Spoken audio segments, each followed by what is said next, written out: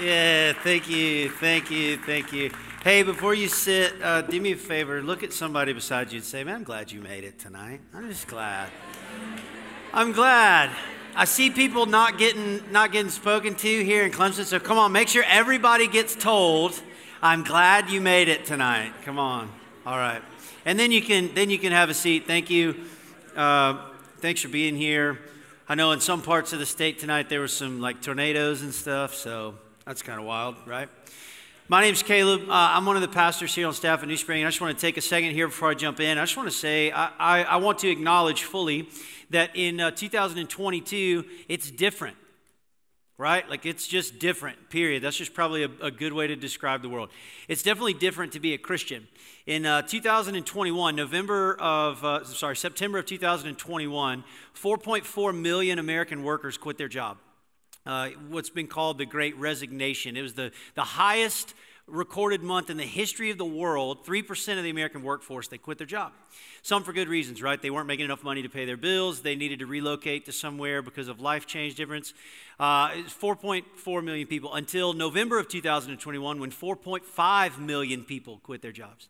And in a 3-month stretch, we had 2 months where a record was set for the most amount of people ever recorded in the world to quit their jobs. You are coming of age in the age of quitting.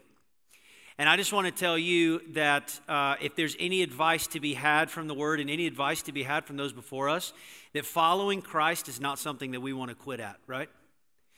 We don't want to be quitters when it comes to following Jesus. We want to figure out how to actually make it. We want to figure out how to actually build lives that make it. How many of you know somebody that was once a Christian or was once walking with the Lord and now they don't anymore? So 64% of young adults that have belonged to the church have left. And you're here, right? So I'm not here to talk about the ones that aren't here. I'm here to talk to the ones that are here. The reality is, it's challenging. And we find ourselves in a new day and age, and I hope to get into it tonight and hopefully help to be practical and helpful to you as you try to figure out how to survive and thrive. In 601 BC, King Jehoiakim, who was the king of Judah, which was the southern kingdom of Israel. Israel was split into two kings at the time, Israel in the north, Judah in the south. He officially declared his allegiance away from Egypt and to Babylon. It's a strategic thing. Governments do it. You can see it actually happening in the world today. So he officially declares his allegiance away from Egypt and to Babylon. In order to do that, he goes into the treasury of Judah and he pays tribute, literally gives a bunch of money over to the Babylonians and officially declares his allegiance to the Babylonians. And so King Nebuchadnezzar, at the time, he's in the Bible. You've maybe read him if you grew up reading the Bible.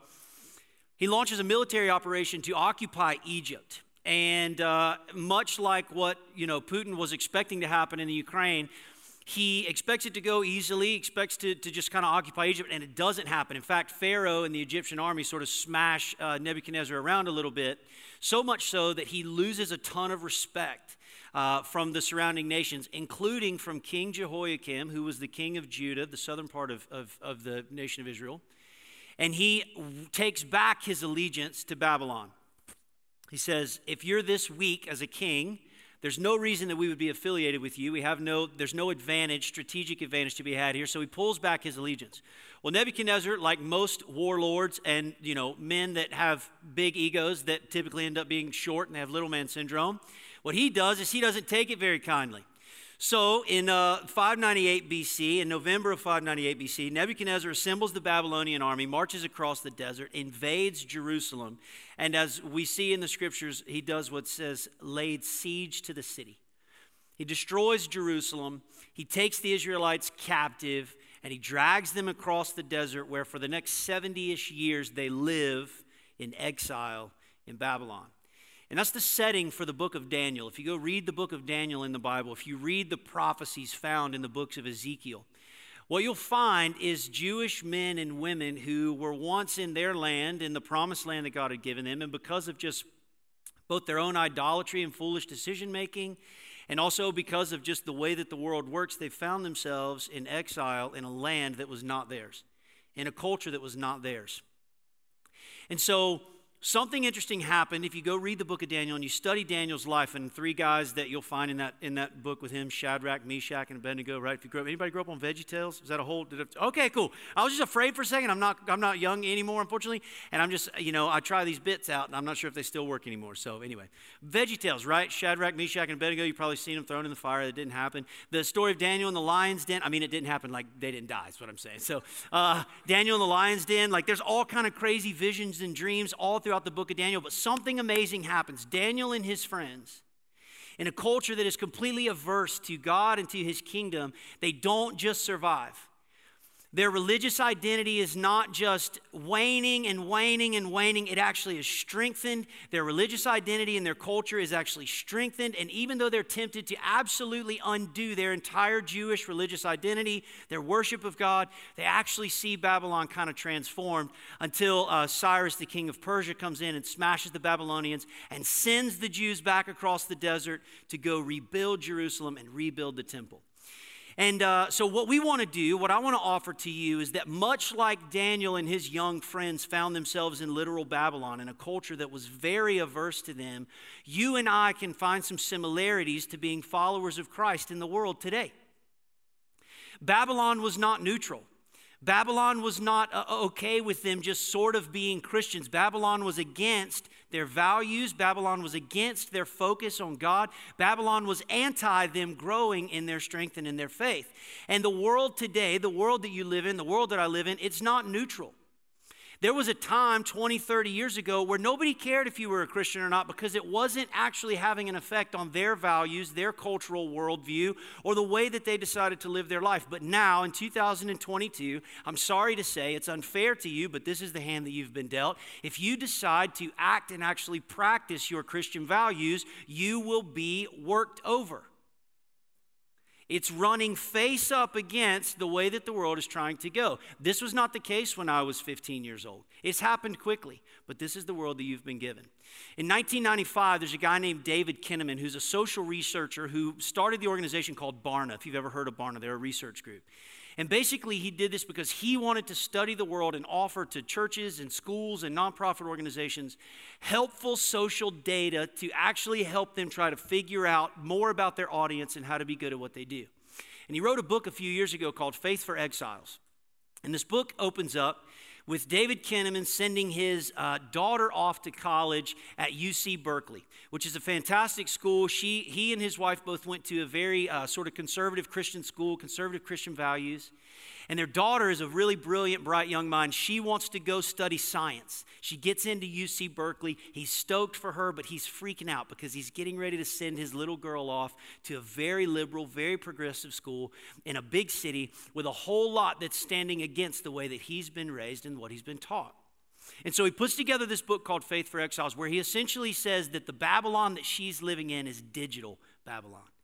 That she is being raised, she is being trained, she is being formed in a digital Babylon, and he offers 5 practices for us in ways that we can actually survive, not just survive, but to thrive in digital Babylon. All right, so if you have notes, if you want to take notes, I'm going to give you 5 practices that will be helpful for you in forming and developing your Christian identity in a way that hopefully, like Daniel and Shadrach and Meshach and Abednego, you won't just survive, but it will be strengthened and you will thrive as you sort of figure out how to navigate the world today. All right, if you're ready, say yeah. All right, cool. Practice number 1, to form a resilient identity, experience intimacy with Jesus. To form a resilient identity, experience intimacy with Jesus. Experiencing Jesus, not just knowing Jesus, but experiencing Jesus, it means clearing religious clutter for closeness with and joy in Christ. When's the last time that you had that? When's the last time that you communed with God the Father through the power of the Holy Spirit, either in a time of worship or out on the mountain or out on the beach or wherever? When's the last time that you experienced God? Too many of us try to approach knowing Jesus like we can know Abraham Lincoln, where you can Google some facts about him and tell some cool things about him. But we're not called to know Jesus like that. We're called to know Jesus personally. We're called to know him like we know a friend, like we relate to a trusted source, like we have this intimacy with him. It's not enough. It's not enough anymore to just have a rap sheet of religious practices that you can check the box on and feel good about. In fact, Jesus went after the guys that thought that that was the way to approach a relationship with God. The Pharisees were fantastic about this. They had their public displays of worship. They had their public relationship with God. In fact, you could not build a case against their public relationship with God. And Jesus shows up in chapter 11 of the book of Luke, verse 46, and he says this to them: "Woe to you, experts in the law! You crush people with unbearable religious demands, and you never lift a finger to ease the burden." Does your relationship with God feel like that? Does it feel like this religious obligation where you have to just do all the right things to gain all the right favor, to open up the right doors, to experience the right results? Or is it just a joy to be with God through Christ? To form a resilient identity in a world that's constantly trying to attack your identity, it's not enough to just have the head knowledge of who you are in Christ. You and I have got to have our spirits filled by walking in intimacy with God through the Holy Spirit. Practice number 2. You ready? Am I going too fast? Is this okay? I talk fast. I can't stay up this late unless I've had a lot of coffee, so my mind's all over the place right now. 2, in a complex and anxious age, develop the muscles of cultural discernment. In a complex and anxious age, develop the muscles of cultural discernment. If you want to follow Christ successfully for a long time and not quit, you're going to have to develop some muscles of cultural discernment. You're going to have to. Exercising cultural discernment means taking part in a robust learning community under the authority of the Bible in order to wisely navigate an accelerated, complex culture. Let me just say this to you. Because of your phone, because of your skill level with the internet and technology, you know more than I do. You know more than your parents. A lot of times you can sit in class and you can fact check your professor while they're teaching you, right? Like if they say something wrong, you can roast them on the spot. But guess what you don't have? Context. Guess what I don't have right now that my 57, 67-year-old father does? He has context for how this stuff's supposed to work together. And all this information overload, while it seems like an advantage to us, in fact, what it's creating is the most anxious generation that's ever walked the earth. We're told, oh man, I just need more data. I need more info. I need to know the right answers. And then we get the phones and we get the world and we get all the right answers. And all of us are on all kind of crazy medication because we're anxious. Why? Because what's more important than just knowing everything is knowing what to do with this stuff. Cultural discernment is clutch. Let me show you an example. This is not in jest, okay? This is not a statement about anything. It's not a political statement. Just want to show you this picture. The difference. In 1903, the woman of the year was Marie Curie. Does anybody know who Marie Curie was? Yes. Fantastic young woman. Won the Nobel Peace Prize. My mom right now is going through chemo and radiation. The reason she can go through radiation is because in 1903, this young lady essentially discovers that radiation can be used and developed the technology can be used to help World War I vets, I think essentially is how it worked. In 100 years, as the world has changed, 2015, the woman of the year was Caitlyn Jenner. Formerly Bruce Jenner, the Olympic gold medalist who has, transitioned over into identifying as a female. I'm not saying this in jest. This is not me making a poke at something. What I'm trying to tell you is it shouldn't take you long to figure out how different the world is for you than it was for your grandparents. Don't be surprised when they don't know how to talk to you about the way that your world is today. Right? This makes sense.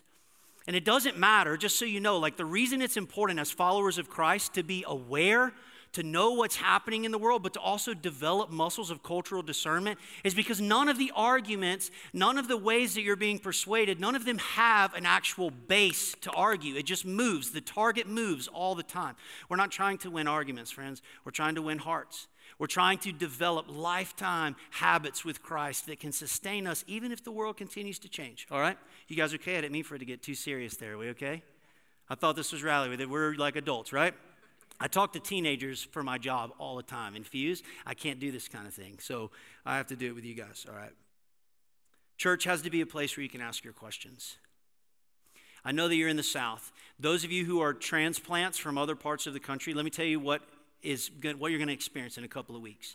You're going to go to church on Easter Sunday. You're going to see people dressed in the most fantastic clothing. Seersucker suits, pastels. It's amazing. If anybody makes fun of him, you tell him to shut up. Easter in the South is amazing. It's fantastic. Mwah. And you know what's going to happen? Those people aren't going to come to church again until next Easter. It's just this thing. And sort of the stigma that's kind of happened is that church is the only place you can actually talk about your life. You ever felt that? Like, no, there's no like written rules. Like nobody puts those rules on paper. Like, you know what? When you come to church, at church, you can't really talk about that. Yeah, but I'm really struggling with this. Yeah, but not here. You're not. Not here. You're not. You see that seersucker suit? Yeah, you're not struggling around that. We're fine.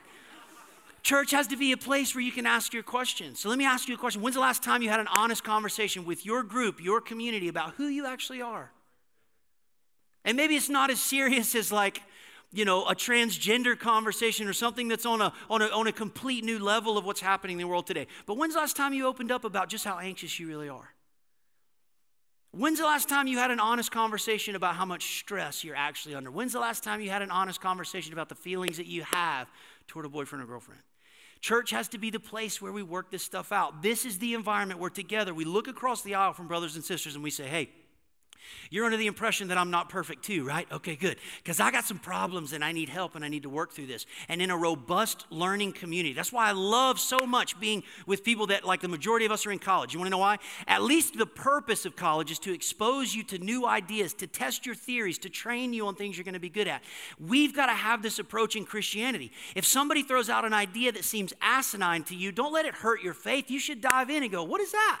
Tell me about that. I'm curious about that, right? It blew my mind when I went to the middle of the Sahara Desert and I was meeting with Muslim imams and they knew more of the New Testament than me. I had been taught in the South like, oh man, they're all over there to like kill Americans, right? Like, what are we doing? And I get over there and they freaking love me. And they're like asking me questions about Jesus and stuff. I'm like, what's going on? That has nothing to do with this point. I'm just telling you, man, the world's awesome. Learn about it, right? Cultural discernment. I got so off topic there. Oh, man. What I'm saying is go to the Middle East. It's awesome. It's hot, though. Okay. Practice number 3. Are you ready? Are these practices helpful to you? They've been super helpful to me, and I'm trying to pass them along to you. They are very helpful practices. All right. When isolation and mistrust, thank you, COVID. Anybody spend way more time by yourself than you ever wanted to over the last few years? What? You guys are all introverted and like being by yourselves? It was cool for like a day. And then I just have 3 little kids in my house, so I was ready, I just need the world to open up. I didn't care. Anyway, when isolation and mistrust are the norms, you've got to forge meaningful intergenerational relationships. Let me put it in simple terms. You better get you a mentor. Find somebody that's older than you and shut your mouth after you ask them this question. Fix me. Teach me. Show me. Serious, man. I'm serious. This context thing is massive. This has absolutely changed my life. All throughout my life, I have been fortunate enough to have mentors, and they have helped me out of the craziest of situations. I've had financial mentors that helped me make sense of my situation. I've had spiritual mentors. My wife and I have had relational mentors. I just need people that are older than me, that have gone before, that can just say, hey, I know the world's different for you, but whether you're alive in 1700s or right now, that's a stupid decision. Right? Come on. I've got this old man that comes to my office every 2 weeks. He's 78, 80 years old. I don't know. He's got a double doctorate. He studied at Cambridge. He's brilliant. He lives in Belton, South Carolina. What? Who does that? Who goes to Cambridge and lives in Belton? This guy, apparently. And he comes to my office every 2 weeks. You know what we talk about? I have no idea.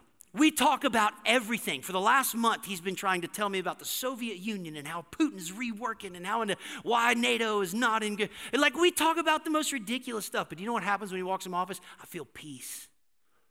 Because the world is insane right now. And it's nice to see somebody that's 80 who's going, yeah, it was pretty crazy. But you should have seen the Cuban Missile Crisis.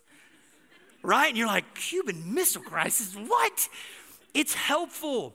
When isolation and mistrust have become the norm in our lives, we've got to forge some meaningful intergenerational relationships. Young men, you need to have somebody that's got a business life and a family life and a church engagement life that you look up to, and you need to spend as much money as it takes to buy them breakfast, get on their calendar, and let them teach you how to do it. Let them help. Let them offer that to you. Young women, if you have dreams of being a mom or dreams of being a wife or dreams of having this family life, you need to go offer help to an older woman somewhere in your community. Say, let me watch the kids. Let me help do something. If you can just teach me your ways, right? Help me. This is a massive thing because you ready? When we get to the end of this, I'm going to tell you this. You're not children anymore and you haven't been for a long time, and pretty soon you're going to be required to actually be a mentor. Some of you are already in that phase. So it's helpful to always have somebody mentoring you as you're pouring out and mentoring someone else, all right? Number 4, this one's going to be good. To ground and motivate an ambitious generation, let me pause there. I'm what's called a millennial. You guys heard that term, millennial? Let me tell you what was thrown around about millennials. We're lazy. We're self-obsessed. We don't care. We quit too early. And we all hated it. And then guess what happened? You know those 9 million people that quit their jobs? Guess what they were? Millennials. We didn't care, man. We quit. We just quit our jobs. You don't pay us enough, so we quit. We don't care. You know what's not true about the next generation, though, about Gen Z? They're not like that at all. They are go-getters, entrepreneurs, starting things, starting business. The reason the tech boom is going so hard right now is because of young people with cell phones. It's crazy. We have a very ambitious generation that's coming through. People starting business at ages they never imagined would be started. And successful business. I mean, like really successful business. I have a friend of mine who's younger than 30, made $160 million last year. From a business he started himself. It's insane. We have a young, ambitious generation. So I'm saying that to tell you this. To ground and motivate an ambitious generation, we have to train for vocational discipleship. That means this, 99.9% of your following Jesus is going to be lived out the way that you work. Let me tell you a story. When I was 15 years old, I wrecked a car. I didn't have my driver's license. I wasn't supposed to be driving, but I wrecked a car. It wasn't my car because I didn't have a car because I wasn't old enough to be driving. I won't tell you about me in those days because you would not think I should be allowed to be on stage and teach. But let's just say I wasn't in the best frame of mind if you can put 2 and 2 together to figure out how I wrecked this car. I digress. I wrecked this car and I called my dad and I'm like, Dad, I messed up. I wrecked, this girl's car. And he's like, what? Like trying to explain to him that I wrecked this car. And he's like, you haven't even taken your permit test. Like, what is it going to? I'm like, just trust me. I wrecked this car. I need your help. He's like, all right. So he came and picked me up. He bailed me out. And he's like, I'm not paying for this. And I was like, I don't have any money. And he's like, that's not my problem. I'm not paying for this. You owe this guy like a couple $1,000s. I was like, all right, fine. So I got a job at the world famous Skins Hot Dogs in Anderson, South Carolina, because it was one of 2 places that would hire a 15-year-old, and it was sort of on the way to my dad's work, so he didn't mind dropping me off, all right? So I worked at Skins Hot Dogs, and man, I grinded it out. And honestly, by the end of my time there, I kind of loved working at Skins Hot Dogs. It was kind of awesome. And I'm still not sick of hot dogs, so whatever. Anyway, so I finished the end of the summer, and I would take my paycheck. I would go and I would cash it at BB&T, right? This is where I bank. I'd cash it at BB&T. My dad would drive me over to Lauren's house, and I would just put the money in her mailbox for the whole summer until I finally paid off his debt. It stunk, but it taught me a lot. From there, I started sort of working at the church like 5 days after I graduated high school. I was a worship leader. I used to sing, used to have big gauged up earrings. I got some tattoos you can't see. Like, I was a totally different guy. I thought I was cool. Don't worry about it.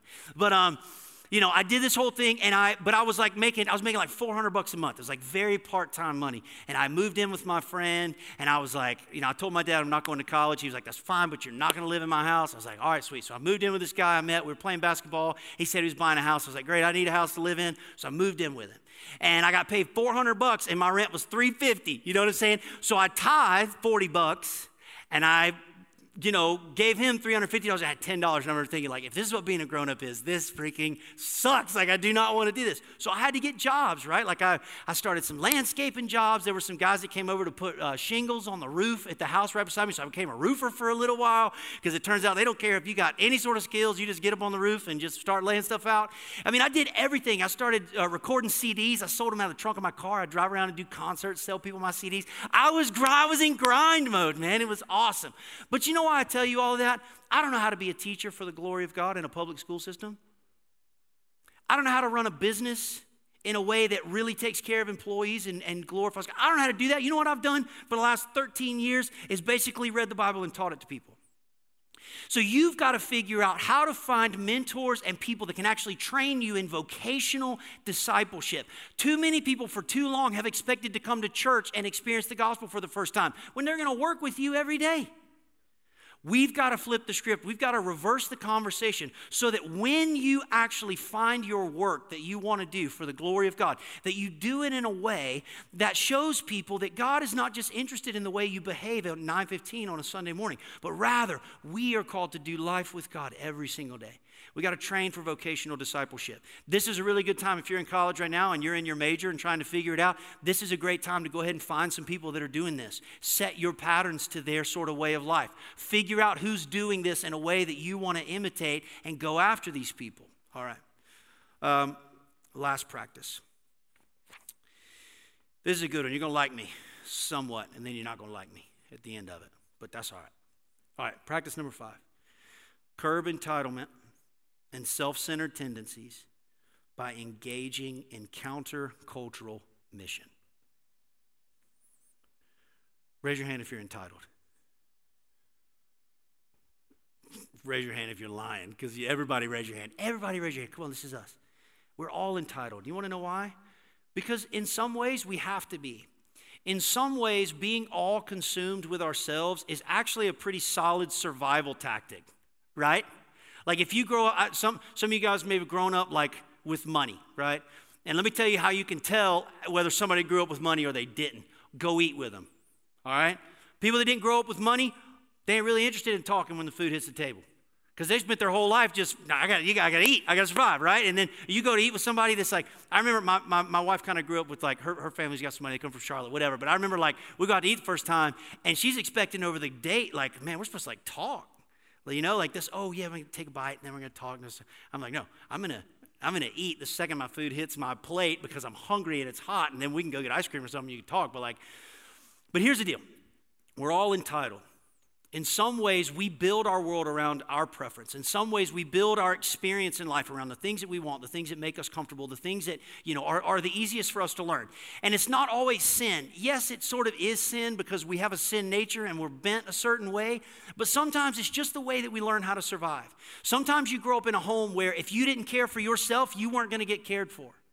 Sometimes you're in a friend group where it's just so sort of aggressive that if you don't learn to protect yourself, if you don't learn to set yourself as priority number one, you're just going to disappear or get run over. So I'm not here to just like knock us for being obsessed or sort of self-centered, but I am here to tell you this, that following Jesus is not about comfort. It's not about building a life where you are at the center and your priorities are number one.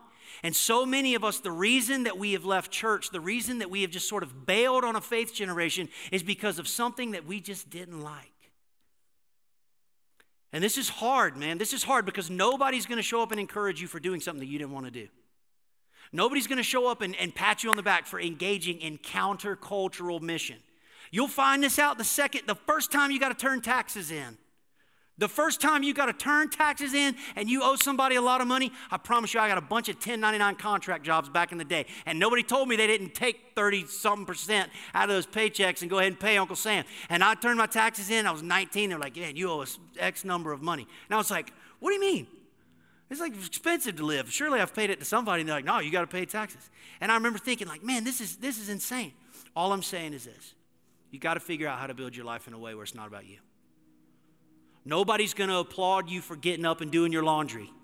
Nobody's going to applaud you for living your life in a way when nobody else is looking. Nobody's going to say thank you. So get that out of your mind. One day you'll hear it. You'll hear, well done, good and faithful servant. That's what we're all hoping to. But as you engage in countercultural mission here and now, you will stand out. But more than standing out, you'll survive. And the spirit of the age, the temptation of what's happening in the world right now is not going to drag you down with it. You're going to survive. So let me ask you this. Who and where are you serving right now? If I took your calendar and I looked at every single thing that you put on it this week, could you be guilty in a court of law of being a Christian? Because you are serving somebody who's benefiting from your relationship with God. It doesn't do you any good to be big, fat, and happy and got this whole spirit thing figured out and nobody's benefiting from it. Who you serving? Where are you helping? Who are the poor people that you're doing stuff for? Who are the people that are in need that you're helping? Who are the younger generation that you're mentoring? Who is it in your life that's experiencing the blessings of your relationship with God? Nobody's going to say thank you. Don't expect somebody to say thank you. But do it. Engage in counter-cultural mission.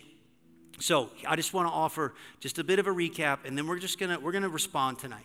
And here's why we respond. If you ever come to a church service and you're like, why at the end of the message do we just sing these songs and people pray or lay on the floor or whatever? Here's the way I like to think about it. Because of technology, I read all of my books right now on my phone. I got what's called Hoopla. It's basically like poor man's, Kindle, where you can just like use your library card and get them for free. I told you I didn't grow up with money. It's hard to break these poor man habits, I'm telling you. And I always listen to the books on audiobook, and if something stands out, you know what I do? Boom, I hit bookmark. Because if I want to go back to it, I know where to go. I don't have to search the whole book. I just go to the bookmark and I go, man, sometimes when we respond, it's you just putting a bookmark in what God's doing in your life. As you're going throughout your day, man, maybe one of these practices stood out to you. Man, I know I got to do something. Then tonight you need to put a bookmark in it, and you need to be able to come back to it. So whether that response is like through song, you need to find some space, you need to pray, you need to confess some things to God, you need to work on practice one, which is like this intimacy, this intimate relationship with God. Some of you need to come back to like real life communion with God. Like you are way activity based in your relationship with God and you got all the right boxes checked, but you feel like you hadn't hung out with God in a while. Tonight you need to do that. That's what your bookmark is tonight. Some of you, you've gotten in the habit of building your whole entire life around you and your preferences and your comforts. And tonight you need to go, you know what, man? This just isn't it. Like, I got to serve somebody. I got to do something for somebody else. And the bookmark you need to make tonight is you need to make a pact with some of your friends, with a group leader, with somebody. You need to say, you know what, I'm going to start serving. I maybe have a busy semester coming up and I don't have a whole lot of margin, but I got somewhere that I can give back. I got somebody that I can serve. I got something that I can do. Some of you in here maybe need to work on your cultural discernment, right? Like maybe the way that the world has changed so fast over the last couple of years has sent you absolutely spinning and you feel lost. You've lost your identity. You feel not confident. Maybe your anxiety and stress levels are through the roof because you don't know how to find ground. Like, if that's you, then man, let's get some prayer tonight. Let's get some help. Let's begin the conversation so we can begin the road back to finding ourselves. We're in digital Babylon, y'all. We're in Babylon. It should be hard to follow Jesus. If you don't want to quit, it's because you probably ain't even trying. Right? Like, if you don't bump into the devil every now and then, y'all might be going the same way, right? Isn't that the saying? Like, it should be, it's hard right now. I'm telling you, I'm 30 years old. I'm a better Christian now than I've ever been, and it's harder now. I don't struggle with the same stuff I struggled with when I was 19 and 20 years old. And it's harder to be a Christian today than it ever has been in my life. I got a whole lot of people trying to convince me of stuff. I got a whole lot of voices trying to take my attention for stuff. And I got to deal with the news that Tiger Woods is playing in the Masters again this year. How am I supposed to handle this emotional journey? Right? I don't know what your bookmark is tonight. I don't know where you're at in your journey. Here's what I know, though. Be encouraged if it's hard for you to follow Jesus right now. You're in great company. You're in great company. But don't just stop at getting inspired. Don't just stop at getting all jacked up on worship. Don't just stop at getting all spirit. We got to put some practices in place that are going to make sure that in 5 years, when you can't be in this setting anymore because you got your first job and they shipped you off to Chicago or wherever, and it ain't easy to follow Jesus, that you don't just die, right? That you don't just get wherever you're going to get to when you get your first big promotion and they send you off and you just don't even think about Jesus anymore. We got to put some practices in place. So why don't every campus, why don't you do me a favor? Why don't you put your stuff down? Why don't you stand up? Let me pray for you. And then bands will come back out. We'll pray a little bit. We'll sing a little bit. My only challenge is this, man, if you got something you need to do tonight, please do it before you leave. I've been in too many settings where I knew God was doing something in my heart. I knew I needed to take a step. I knew there was some action that I needed to put on something, and I just didn't do it. And then you just forget, or you get busy, or whatever. So why don't you bow your heads, close your eyes, let me pray. Let me pray for you, and we'll sing a little bit. While we're in here with your heads bowed and with your eyes closed, if tonight you feel like, man, your spiritual tank is just empty, and you just want me to pray for you. Will you just raise your hand? Let me just pray for you. Amen. Amen. Yeah, amen. Yeah. All right, God, we get it. It's hard. We didn't ask to be born and alive right now, but for whatever reason, you thought now would be a good time for us to be the age we are. You thought now would be a good time for us to be alive in the year that we're in. And we trust you. And we trust your plan. And we trust your wisdom. And we trust your strength. But we need your help. Ton of people just in this room, Father, just acknowledge they are about you. They are about your ways. They want your kingdom, and it is just hard, and they need a filling of the Holy Spirit. So I just ask, helper, comforter, would you come? Would you fill us up? We're told to pray, to be filled with the Spirit consistently, to be being filled. So I just ask, Holy Spirit, would you come and just plug it in? Fill our tanks, give us strength, give us endurance. For anybody in here that's just, man, they're just struggling right now. God, give them endurance, give them some faith, fill them back up. For anybody in here that's just on the treadmill of religious activity and feel like their relationship with you, God, is just this duty, this obligation. Would you just smother them in some love so they would realize it's about intimacy with you? God, would you help us? We're telling you right now, we want to make it. We want to make it. We don't want to quit. We don't want to fall off to the side. Not only that, we want to thrive so that our friends who have fallen away, that they would come back into communion with you. We want to burn for you, Jesus. We want to be legit. We want to be serious. We want to be close with you. And we need your help now more than ever. So in this moment, Holy Spirit, we just sit for a second quietly and we just ask, would you speak to us?